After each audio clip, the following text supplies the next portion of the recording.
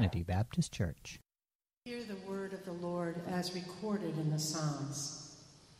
The Lord reigns, let the earth be glad. Let the distant shores rejoice. Clouds and thick darkness surround him. Righteousness and justice are the foundations of his throne. Fire goes before him and consumes his foes on every side. His lightning lights up the world, and earth sees and trembles. The mountains melt like wax before the Lord of all the earth. The heavens proclaim his righteousness, and all people see his glory. All who worship images are put to shame, those who boast in idols. Worship him, all ye gods. The word of the Lord. Happy New Year. I am just thrilled that you are here this morning because we are starting this 7-week series on joy. And to get us started, I want you to think for a moment about the greatest day of your life. What was the greatest 24-hour unit of time that you've ever experienced? Okay? Think about that for just a minute. Everybody got one? Yeah? Some of you are going, man, nothing great has ever happened to me. And if it was only for like 30 seconds. No, maybe the greatest, you've had extraordinary days in your life. We all have. There was the day that you were born. You remember that day, right? That was the day that, you first sucked in air and the adventure of life began for you. That was a great day. It was an amazing day. Or maybe the greatest day for you was the day you took your first step. And you went from being immobile to mobile. And you started walking. And from that day forward, your world has never been the same. And your mother's world was never again the same. Or maybe the greatest day was the day that you started talking. And you became a talker. And some of you haven't stopped talking since that day. And you know who you are. Maybe the greatest day for you was the day that you learned how to read a book. And the world opened to you. Or maybe the day that you graduated from high school. That was a great day. Or maybe the day you got your first job and you got your first paycheck in your name. That was an amazing day. Maybe it was, the day you made your first friend. Or the day you had a first date. Or the day you fell in love, or the day you got married, or the day that your child was born. I mean, those are all great days, extraordinary days. But I'd like to make a case that this day,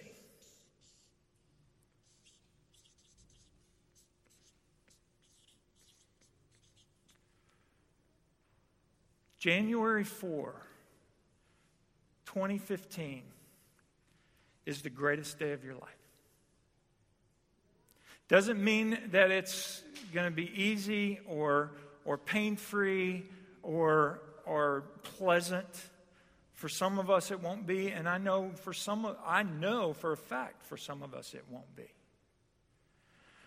But the reason that this day is your greatest day is because this is the day you have. This is the only day you've got. You see, there are some people who live in these days. And they live with regrets that happened in these days. Or they live with hopes that some of these days will come again. But the thing about these days is they are irretrievably gone. They'll never come back. And if you live in these days, you will never live in joy. Or some of us live in these days. Those days that are out there, the days that are still to come, those are future days, and we don't know what's going to come with those days, and those days aren't guaranteed us. And if you try to live in these days, you will never live in joy. You see, joy, a lot of us equate joy with happiness. But joy and happiness are not the same thing. Happiness comes from the Middle English word hap, which means chance or good luck. We get our words perhaps or happenstance from it. You see, happiness is circumstantial. By definition, happiness is circumstantial. When something happens, it gives us a feeling of pleasant feeling or pleasure. It makes us happy. That's not joy. Joy is a state of being. Joy is a place that we live in and live out of.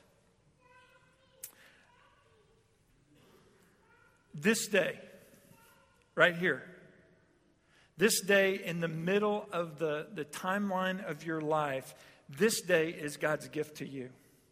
This day is what counts. This is the day that you can experience joy regardless of what happens, because this is the day that you can meet with God. That's why the psalmist wrote, "This is the day the Lord has made. Let us rejoice and be glad in it."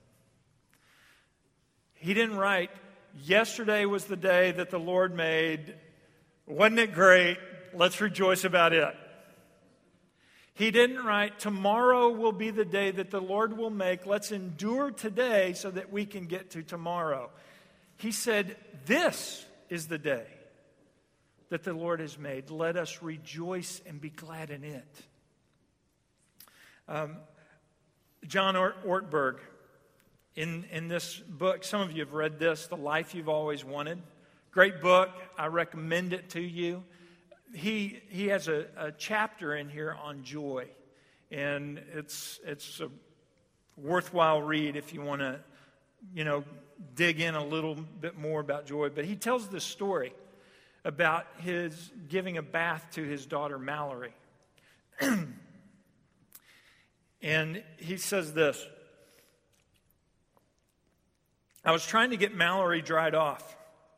Mallory was out of the water, but was doing what has come to be known in our family as the Dee-Da-Day dance.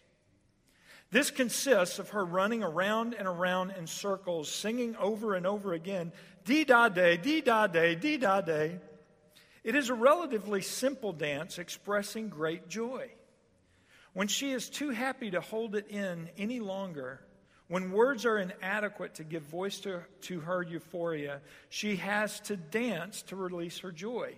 So she does the Dee-Da-Day dance. On this particular occasion, I was irritated. 'Mallory, hurry,' I prodded. So she did. She began running in circles faster and faster and chanting, 'Dee-Da-Day, Dee-Da-Day,' more rapidly. 'No, Mallory, that's not what I mean. Stop with the Dee-Da-Day stuff and get over here so I can dry you off. Hurry.' Then she asked a profound question. 'Why?' I had no answer. I had nowhere to go, nothing to do, no meetings to attend, no sermons to write. I was just so used to hurrying, so preoccupied with my own little agenda, so trapped in this rut of moving from one task to another, that here was life, here was joy, here was an invitation to the dance right in front of me, and I was missing it. So I got up, and Mallory and I did the Dee-Da-Day dance together. And she said I was pretty good at it for a man my age."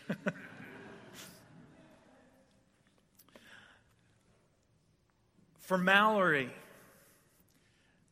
life was not about moving to the next thing. It was about living in the present. She was in this day. When she was getting a bath, that was a D-Da-Day moment for her. When she was being dried off, that was a D-Da-Day moment for her. The thing that would come after she was dry, that was a D-Da-Day moment for her. She was experiencing the joy of this day. Now, that's not to say that every day will be easy or pleasant or pain-free, because they won't be. But every moment is a gift. Every moment is a gift. Friends, joy is at the heart of God's plan for our lives. Do you know that? Jesus taught that joy is one of the hallmarks of his plan for us. Jesus' mission statement was, I have come that they might have life and have it to the full. What is full life without joy? Isn't fullness of life living joyfully? Jesus would also say in John 15, he said, I have told you this so that my joy may be in you and that your joy may be complete. Jesus wants us to live in complete joy. And when people discover the life that God has to offer in Jesus, this kingdom life that he has to offer, Jesus said that they are like a man who found a treasure in a field and hid it again, and then in his joy went and sold everything he had and bought the field. The question I have for us this morning is this something that we really want? Do we really want complete joy? The way you're looking at me, I couldn't tell.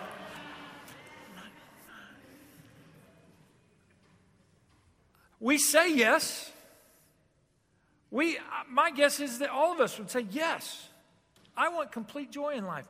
But do we really? C.S. Lewis wrote a book called The Weight of Glory. And in this book, he says, if we consider the unblushing promises of reward and the staggering nature of the rewards promised in the Gospels, it would seem that our Lord finds our desires not too strong, but too weak. We are half-hearted creatures fooling about with drink and sex and ambition when infinite joy is offered us. Like an ignorant child who wants to go on making mud pies in a slum because he cannot imagine what is meant by the offer of a holiday at the sea. We are far too easily pleased. We are far too easily pleased. What Lewis is saying is that God is offering us this complete joy, this infinite joy, but there are so many joy counterfeits in our world that we are easily duped. Drink, sex, ambition, we could go on, right? But here's the thing, all of those things don't really offer joy. What they offer is happiness. They offer this momentary blip of emotional bliss. They don't offer joy because they're all circumstantial. The only thing that ultimately satisfies is the joy of the Lord. If you get nothing else from this message today, please get this. Joy is at the heart of God, and we will never understand the significance of joy in the human life until we understand how important joy is to God and how much He wants it for us.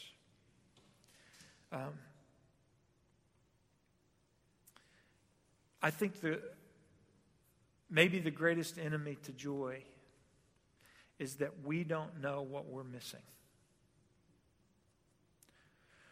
When I was, over the last couple of months, I've been reading a lot of stuff about joy, and I came across a Hasidic tale written by a guy named Isaac Peretz. And the chief character in this tale is a guy by the name of Bancha the Silent. And it talks about the fact that Bancha never experienced joy in life. That he lived a Spartan existence, and he was a joyless guy. But as the tale goes, when Bancha finally died, he found himself in the throne room of God, standing before the Almighty. And here's what Peretz writes. He says, God looked tenderly at Bancha and said, "My son, all your joyless life you had nothing. You lived without hope. But now, here in my presence, there is fullness of joy. Only ask, and you shall receive." Bancha pondered for a moment and said, "Anything at all?"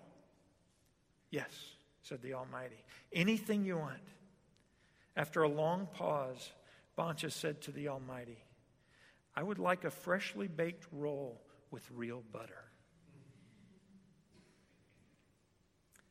And heaven wept.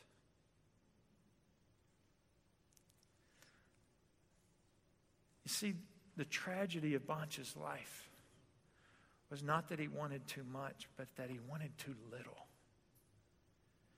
The tragedy of Bancha's life was that he had reduced God and the fullness of joy to a roll with butter.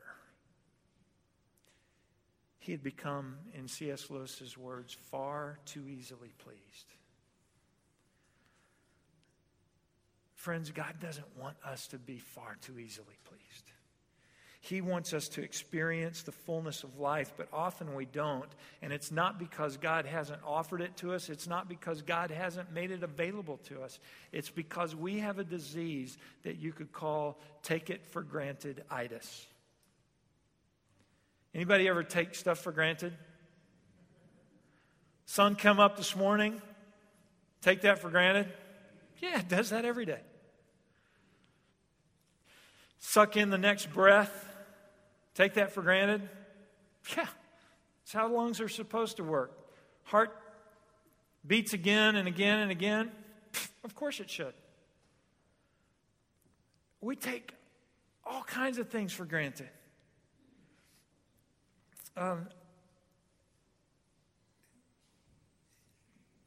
Just birds singing and fish swimming and children growing. It's all, been there, done that. God, I need you to wow me with something. Give me that promotion. Give me that new job. Give me that new apartment. Then I'll recognize you.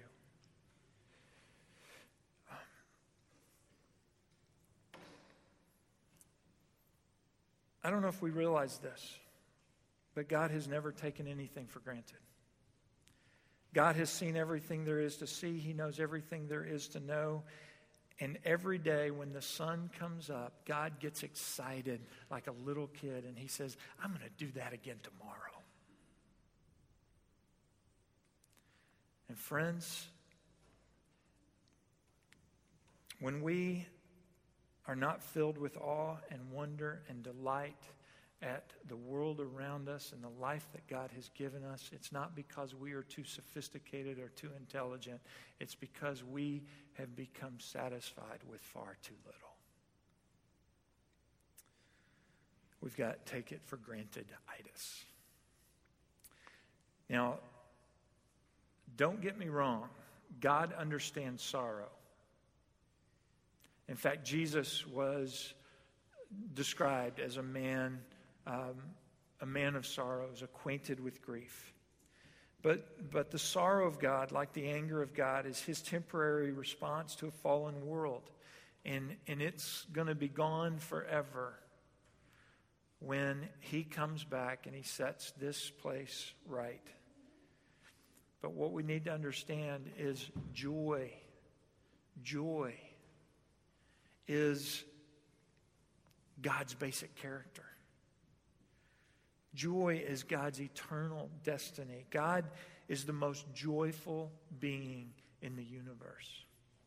And here's why that matters. In John 15, after Jesus has taught his disciples a bunch of stuff and he's told them to abide in him, he says this in verse 11. He says, I have told you this. I've taught you. I've been with you. I've modeled for you. I've shown you what life can be about. And I've done it for a reason.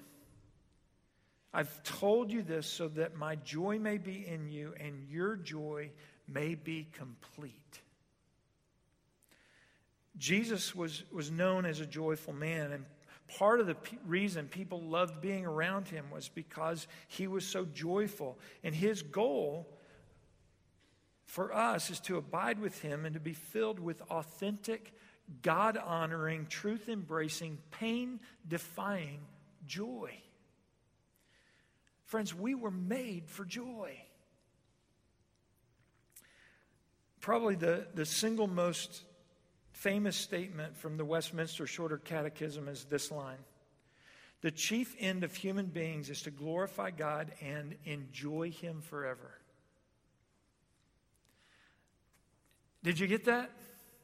And enjoy him forever. You see, God's all about joy.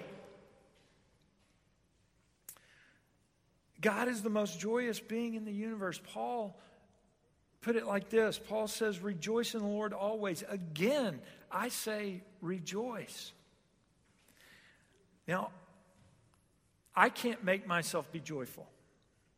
But what I can do is abide in God, who is a joyful being.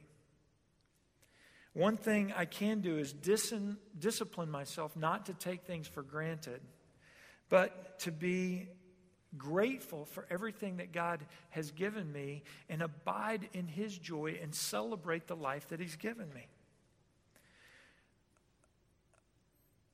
James said, not this James, but Jesus' brother James. I often quote James, but James said, every good and perfect gift is from above, coming down from the Father of lights. Everything we have is a gift from God. If you have ever read through the Old Testament, you will see that Israel was a nation that was commanded to be joyful. Do you know that? They had feast days and celebration days that they were commanded to observe. And those days were there to celebrate the life that God had given them. It's not have that party if you feel like it. No, you have that party.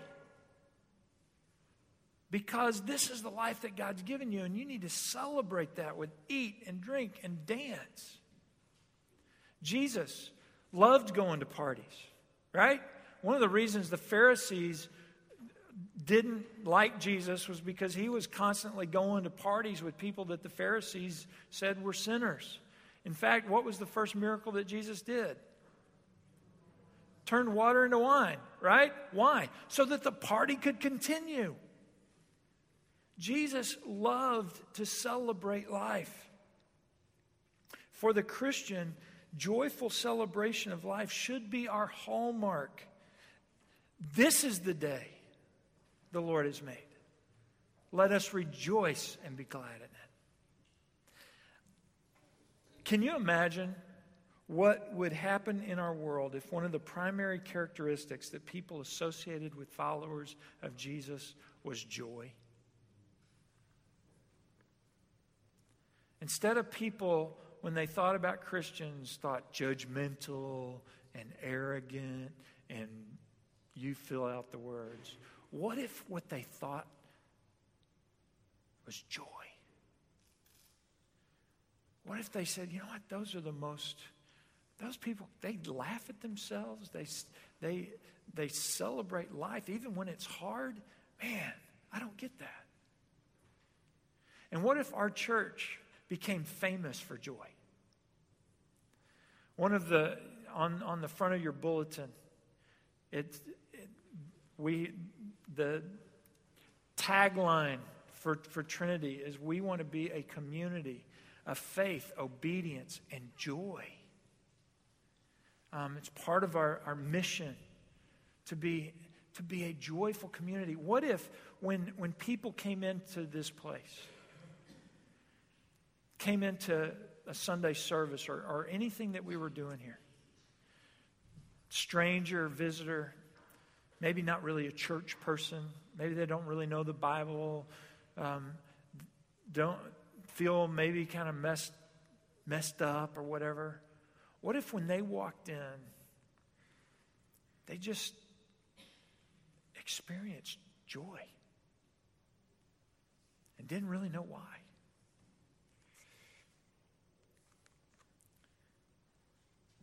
You say, but Keith, sometimes I just don't feel joyful.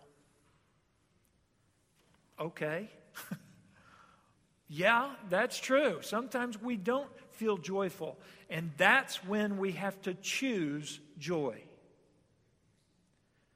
Because joy is not just about what we feel, but it's a choice that we make. Psalm 66 says, shout with joy to God, all the earth. Sing the glory of his name. Make his praise glorious. The psalmist didn't say, shout with joy when you feel like it. The psalmist said, shout with joy. Just do it. You see, joy is not just something we feel, it's something that we do. Jesus commanded his disciples that in the midst of persecution, in Luke chapter 6, he says, in the midst of persecution, rejoice in that day and leap for joy, because great is your reward in heaven. You see, joy is not just a feeling, but it's a state of being that we can choose to be in. The Apostle Paul said to the Philippians, rejoice in the Lord always. And again, I say, rejoice. He said to the Thessalonians, he said, be joyful when? Always. Pray continually, give thanks in all circumstances, for this is God's will for you in Christ Jesus. The Apostle Peter spoke of joy as a given for the followers of Christ. In 1 Peter 1, he says, though you have not seen him, you love him. And even though you do not see him now, you believe in him and are filled with an inexpressible and glorious joy. For you are receiving the goal of your faith, the salvation of your souls. You see, joy is both what one feels and what one does. And by the way, joy is one aspect of the fruit of the Spirit. If you are living life with the Spirit in control, you will exude joy. You just will. The reason a Christian can experience joy is because our joy is more than happiness. It's more than circumstance. Our joy is based on objective reality.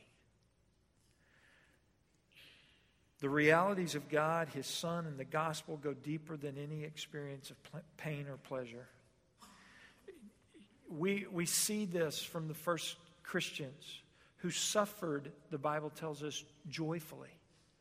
When you read in the book of Acts about the early apostles and how they got tortured and flogged, it says in Acts chapter 5 that they left prison rejoicing because they had been counted worthy to suffer for the name of Jesus. Clearly, their joy came from something deeper than circumstance. Typically, we equate joy with happiness, but they're not the same thing. Christian joy is anchored in the facts of faith, not in circumstance. Christ has come, Christ has died, Christ has risen, Christ is coming again. My sins are forgiven.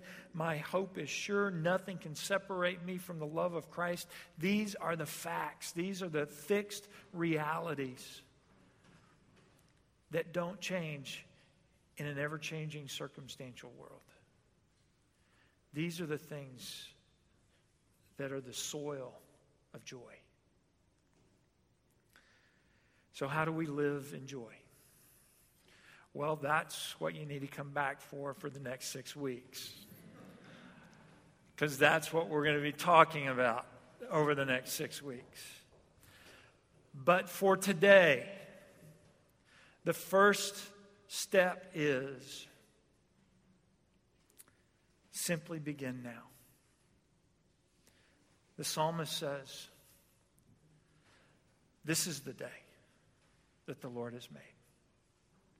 Let us rejoice and be glad in it. He didn't say these were the days. He didn't say these are going to be the days. He says this is the day. This is the day. We all live with the illusion that joy will come someday when conditions change.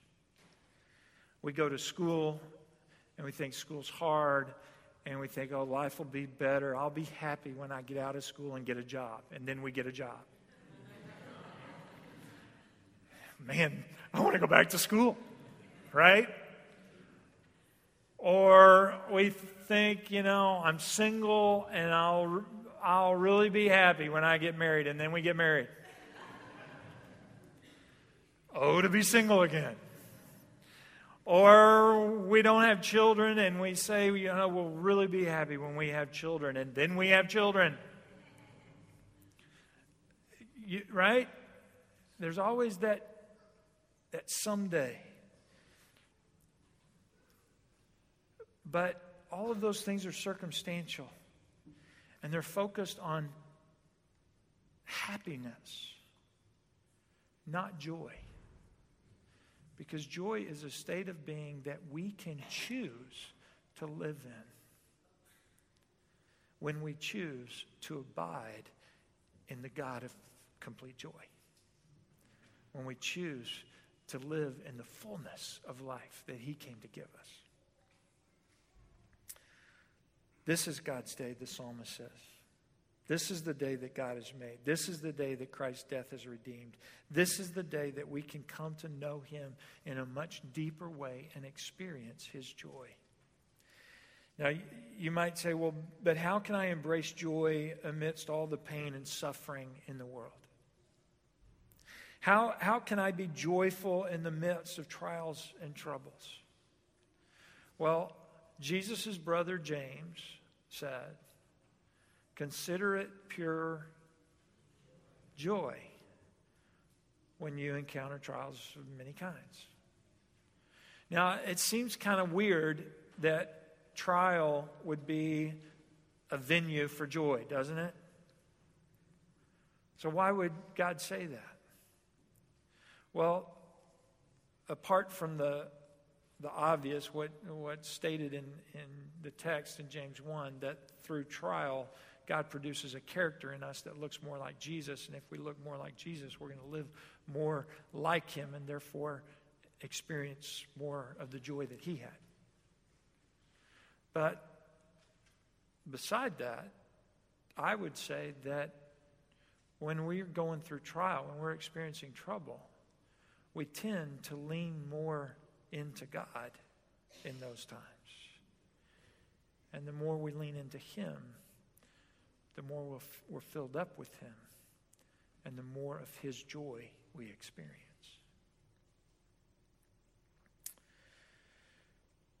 Friends, if we don't rejoice today, regardless of circumstance, we will not rejoice at all. If we wait until conditions are perfect, we will still be waiting when we die. if we're going to rejoice, it must be in this day. This is the day the Lord has made. This is the day that is a gift. All of these days are gone. None of these days are here, and we don't know what's going to come with them. This is the day that God has given us. This is the D-Da day.